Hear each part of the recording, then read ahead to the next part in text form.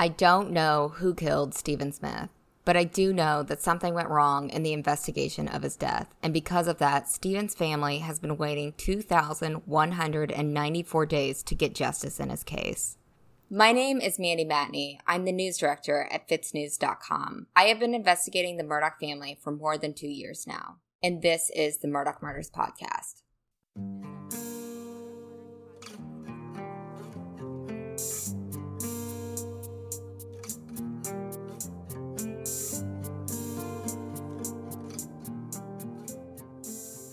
So this podcast is different from other true crime podcasts because it's all still developing.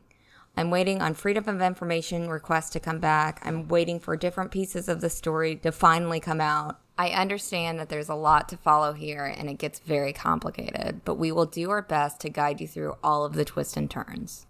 2 episodes ago, we introduced y'all to the Stephen Smith case. I know so many of you are eager to learn more details of this investigation, so this week we're going to go back and do part 2 of who killed Stephen Smith. So let's start with a recap.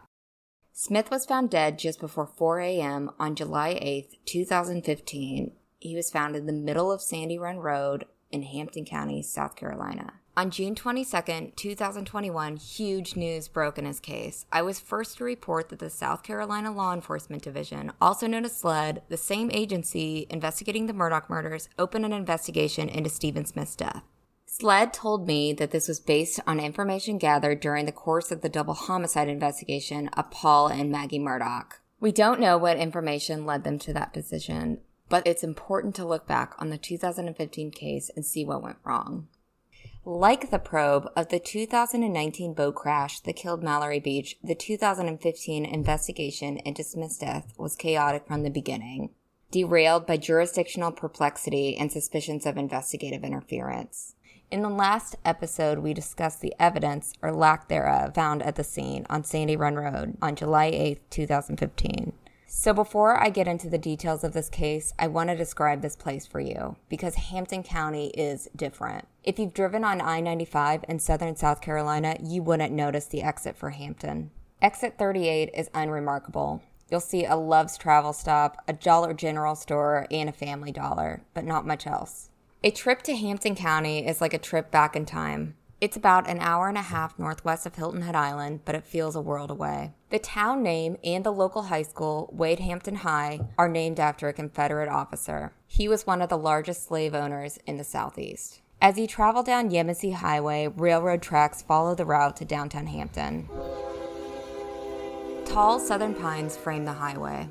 Hampton is along the corridor of shame, counties in South Carolina with failing schools and inadequate funding. Hampton is one of the poorest counties in South Carolina, with a median household income of around $32,000. Only about 19,000 people live in Hampton County, and that number decreases every year. There are very few jobs and very few businesses. Downtown Hampton is a place where time stood still and hasn't moved much since the 1950s. A large pedestal clock stands in the middle of Lee Avenue, which is the heart of downtown Hampton. Palmetto trees line the sidewalk of the sleepy downtown. You will see some old-fashioned storefronts such as the Palmetto Theater and Ulmer's Feed and Seed. Standing watch over Lee Avenue, the historic courthouse, built in 1878, is hard to miss. 1 block from Lee Avenue, there is one noticeably thriving business in Hampton, South Carolina. That is the Murdaugh Law Firm. Peters, Murdaugh, Parker, Ellsworth, and Dietrich, also known as PMPED. For decades, Hampton County has been known as a judicial hellhole, a place where you do not want to get sued. A 2004 report by the National American Tort Reform Foundation named Hampton County as the number 3 judicial hellhole in the United States. While the report is dated, many of the problems and names in the report still exist in Hampton County today. Because of Hampton County's longtime reputation of siding with plaintiffs and rewarding an unusually high amount for damages, a large amount of plaintiffs went to Hampton County to file their lawsuits. For years, South Carolina law allowed plaintiffs to file civil lawsuits against businesses virtually in any county in the state, specifically wherever the corporate defendant does business or owns property. According to the report, one law firm brings a majority of the major lawsuits in Hampton County, and that is the Murdaugh Law Firm, PMPED. The report listed intimidation through the use of subpoenas as one of the reasons why Hampton was a judicial hellhole. The litigation climate hurt the economy in Hampton County by scaring away businesses. In the early 2000s, Walmart considered opening a store in Hampton County. The report said, quote, a lawyer reportedly warned company executives that locating a store there could place the retailer's entire South Carolina operation at risk.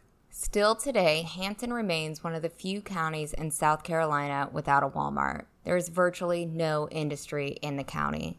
And I'm not making a value judgment here. Life in Hampton was hard for a lot of people, and it was not easy for the Smith family.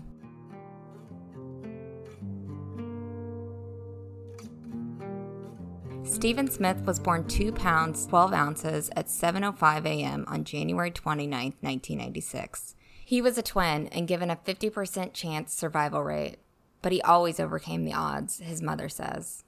Yeah, well, his room was a library. Every dollar he got from chores, he spent in the library buying their old books. Doesn't matter what it was, Greek mythology, whatever, he read it. He was so smart. And he always had a dream of being a doctor, but he said he didn't want to cost us any money. So he had to start from the bottom and be a nurse until he could become a doctor, and then he was going to go overseas to help children in need. Stephen was in class at Orangeburg Tech, a local community college about 55 miles north of Hampton, on July 7, 2015. Just hours later, he was found dead in the middle of Sandy Run Road around 4 a.m. on July 8, 2015. For the sleuths out there, the closest address to pinpoint the location where Stephen was found, according to the reports, would be 6199 Sandy Run Road. It's a country road about 5 miles north of downtown Hampton. The only commercial buildings for miles are the Crocketville Country Store and the Hampton Presbyterian Church. There is an occasional house every mile or so on Sandy Run Road, and the landscape is shaped mostly by cornfields. In crime scene photos, there appears to be a house adjacent to where Stephen was found. But again, there are no records and police reports of any officers canvassing the neighborhood and asking neighbors if they heard anything strange that morning. Yet, they took several photos of the house nearby. This is one of many investigative peculiarities in the Stephen Smith case. Okay, so in the last episode, we discussed several important factors about the crime scene and evidence in this case, including Stephen's face was covered in blood. His forehead was heavily bruised and bashed in by blunt force. His shoulder was partially dislocated, but he had no other major injuries. Stephen's loosely tied shoes were still on his feet, and his phone was in his pocket with his key when he was found by authorities. His car was found about 3 miles away on Bamberg Highway with the gas cap off. Police could not get his car to start. Highway Patrol searched the scene multiple times, and time again, they found no evidence of a motor vehicle accident. They found no tire marks, they found no debris from a vehicle, they found nothing. So as we explained in the last episode, there was a lot of dispute about the cause of Stephen's death from the beginning. The first few investigators on scene went back and forth between a gunshot homicide and a hit-and-run accident. South Carolina Highway Patrol officers were told it wasn't a vehicular accident and they didn't have to be at the autopsy.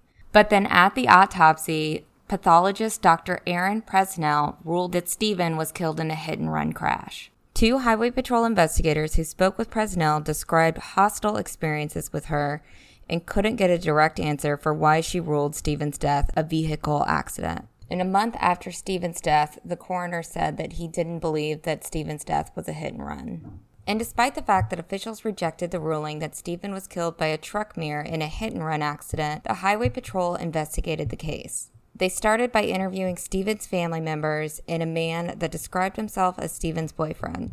Go back to episode 2 if you want to hear those interviews. In a letter, forensic scientist Michael Moscow of the South Carolina Law Enforcement Division said that he tested trace evidence in the case. He tested 3 items of clothing that Stephen was wearing the night he died and scanned them for automotive paint. He found no paint on Stephen's black Nike shirt. He found no paint on Stephen's cargo pants. He found no paint on Stephen's blue tennis shoes. But then, when he tested debris from the shoes and the shirt, he found 10 1mm single-layer blue paint chips. For an idea of how small 1 millimeter is, it's about the width of a pencil tip. Tiny. He indicated that the paint could be from an industrial tool, dumpster, or signpost. And he added that Toyota used this particular paint on its vehicles from 1982 to 1988. But there's something important to note about those clothes.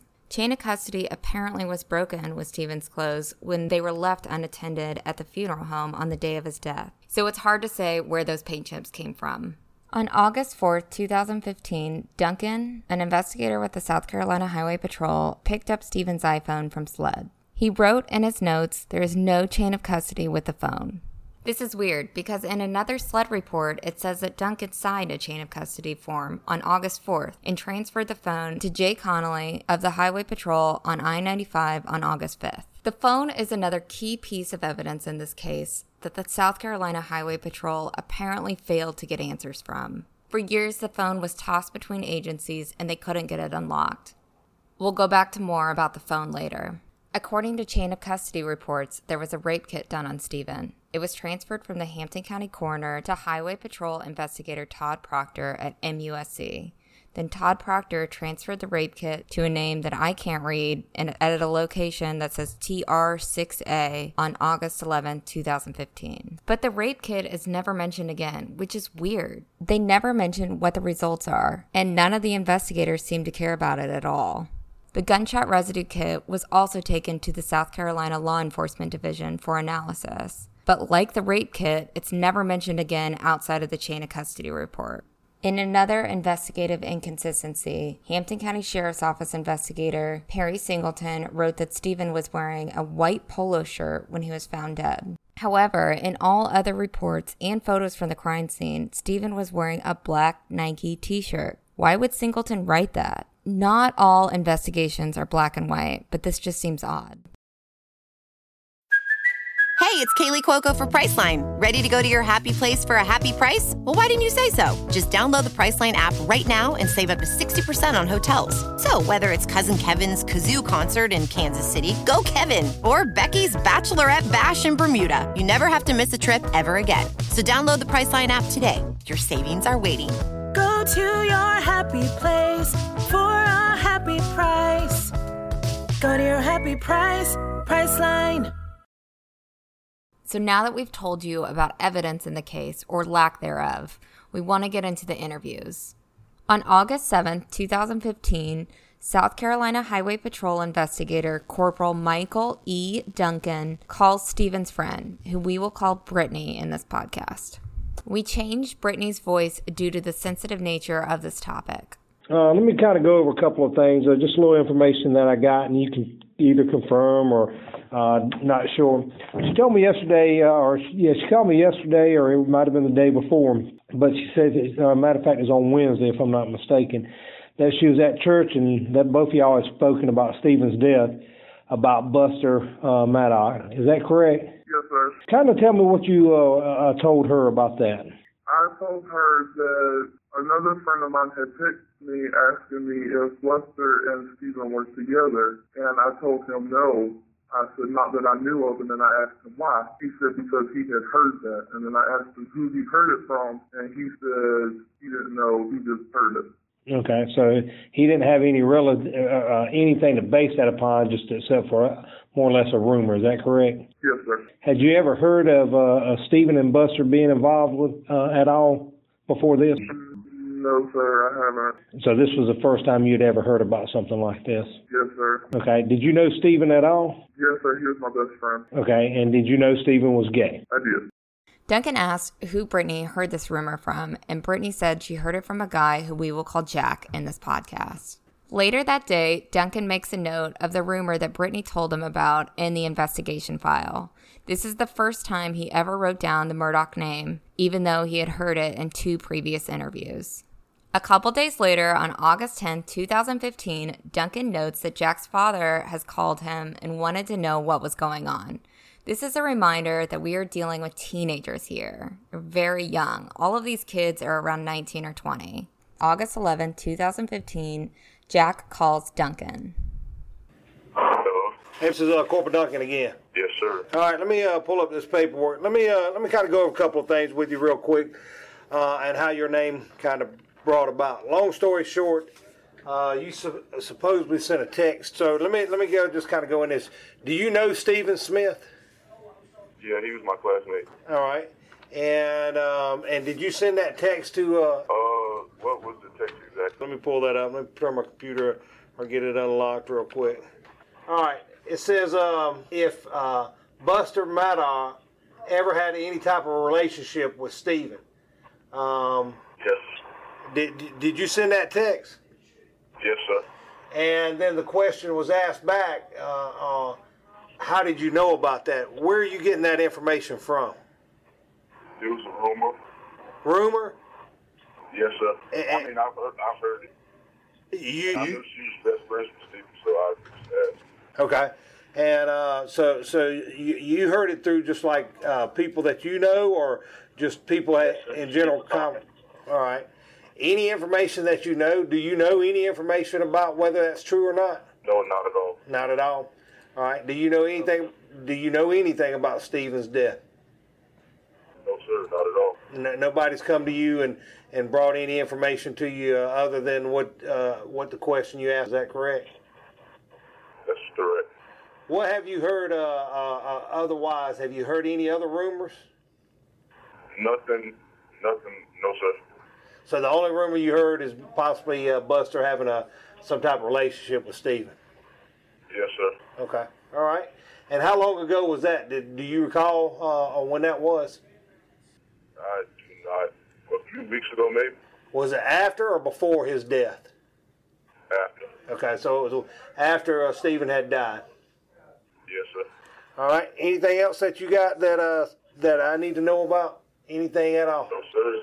While doing a background search on Jack, we noticed that he was facing 2 different lawsuits from the Murdaugh law firm. Attorney John E. Parker, a powerful, well-known firm partner, filed 2 car accident lawsuits against Jack just 2 weeks after Stephen's death.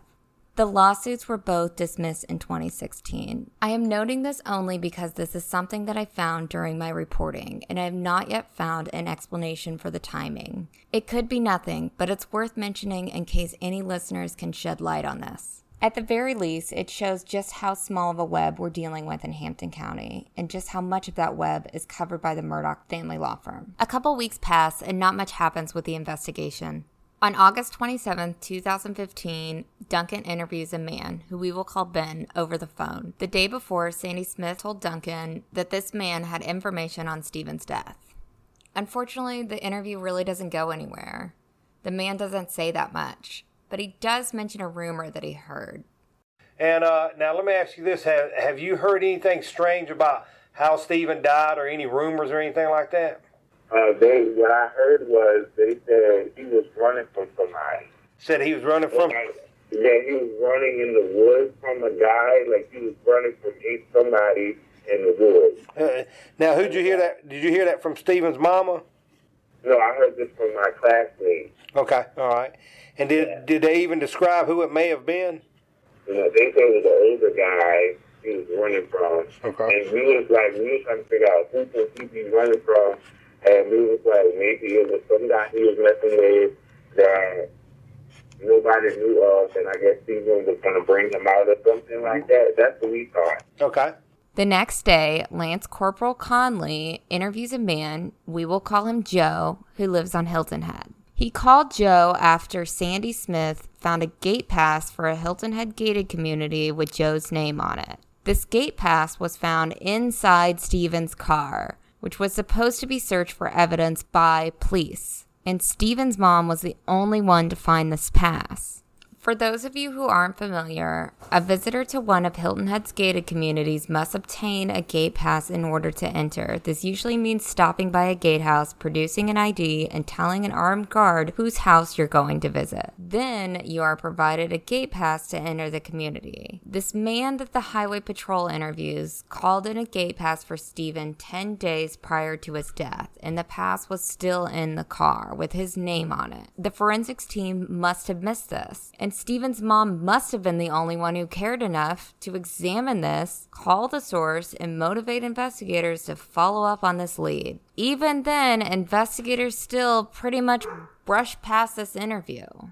Joe was an older man and recently divorced. He said that he met Steven online, but said no money was exchanged in their encounter. Joe said that he doesn't do this kind of thing often. He said that they hooked up on June 28th, but it was a one-night stand. Joe said that he texted Steven a few times after that and didn't realize that he passed away until after he was contacted by Sandy. Now keep in mind that investigators just heard the day before that there were rumors that Steven was running from an older guy when he was killed, a guy that he possibly had hooked up with. And then they meet a man who fits this description and they don't even bother to ask him for an alibi. So who knows if there's any truth to this older man rumor whatsoever. But all of this shows sloppy police work at the very least. A couple days later, an investigator named Todd Proctor steps in. Proctor interviews a man, and we'll call him Kevin, and the investigation takes another turn. But I'll tell you, my office is out of Charleston, so I have no ties to Hampton. There's no big name in Hampton that worries me. You know, and I want you to feel at ease about that as well, because I've heard that this name, people associated with this name have been going around kind of threatening or putting the heat on people, saying, you know, keep your mouth closed if you heard something, whatever. And the conversation gets very interesting. First we heard he was shot, then we heard it was a hit and run, but recently, probably a week and a half ago, I'd say something like that. I heard that these 2, maybe 3 young men were in a vehicle. They were riding down 601, saw the car on the side of the road. I guess saw the boy walking. They turned back around. I guess they were attempting to, I don't want to say, you know, mess around with him or something like that, and stuck something out the window, and it, you know, hit him in, I don't know if it hit him in the head or the back or where it hit him.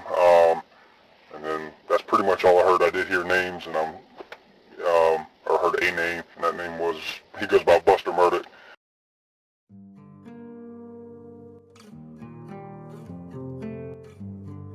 So there's a lot more to this interview and others, but there's just not enough time in this episode. So stay tuned for part 3 of Who Killed Steven Smith, and be sure to check out fitsnews.com, where you can see crime scene photos and read interviews from this case. For the latest updates in all of these cases, subscribe to fitsnews.com. And to support our mission, go to murdochmurderspodcast.com. So for the latest developments on this case, visit fitsnews.com.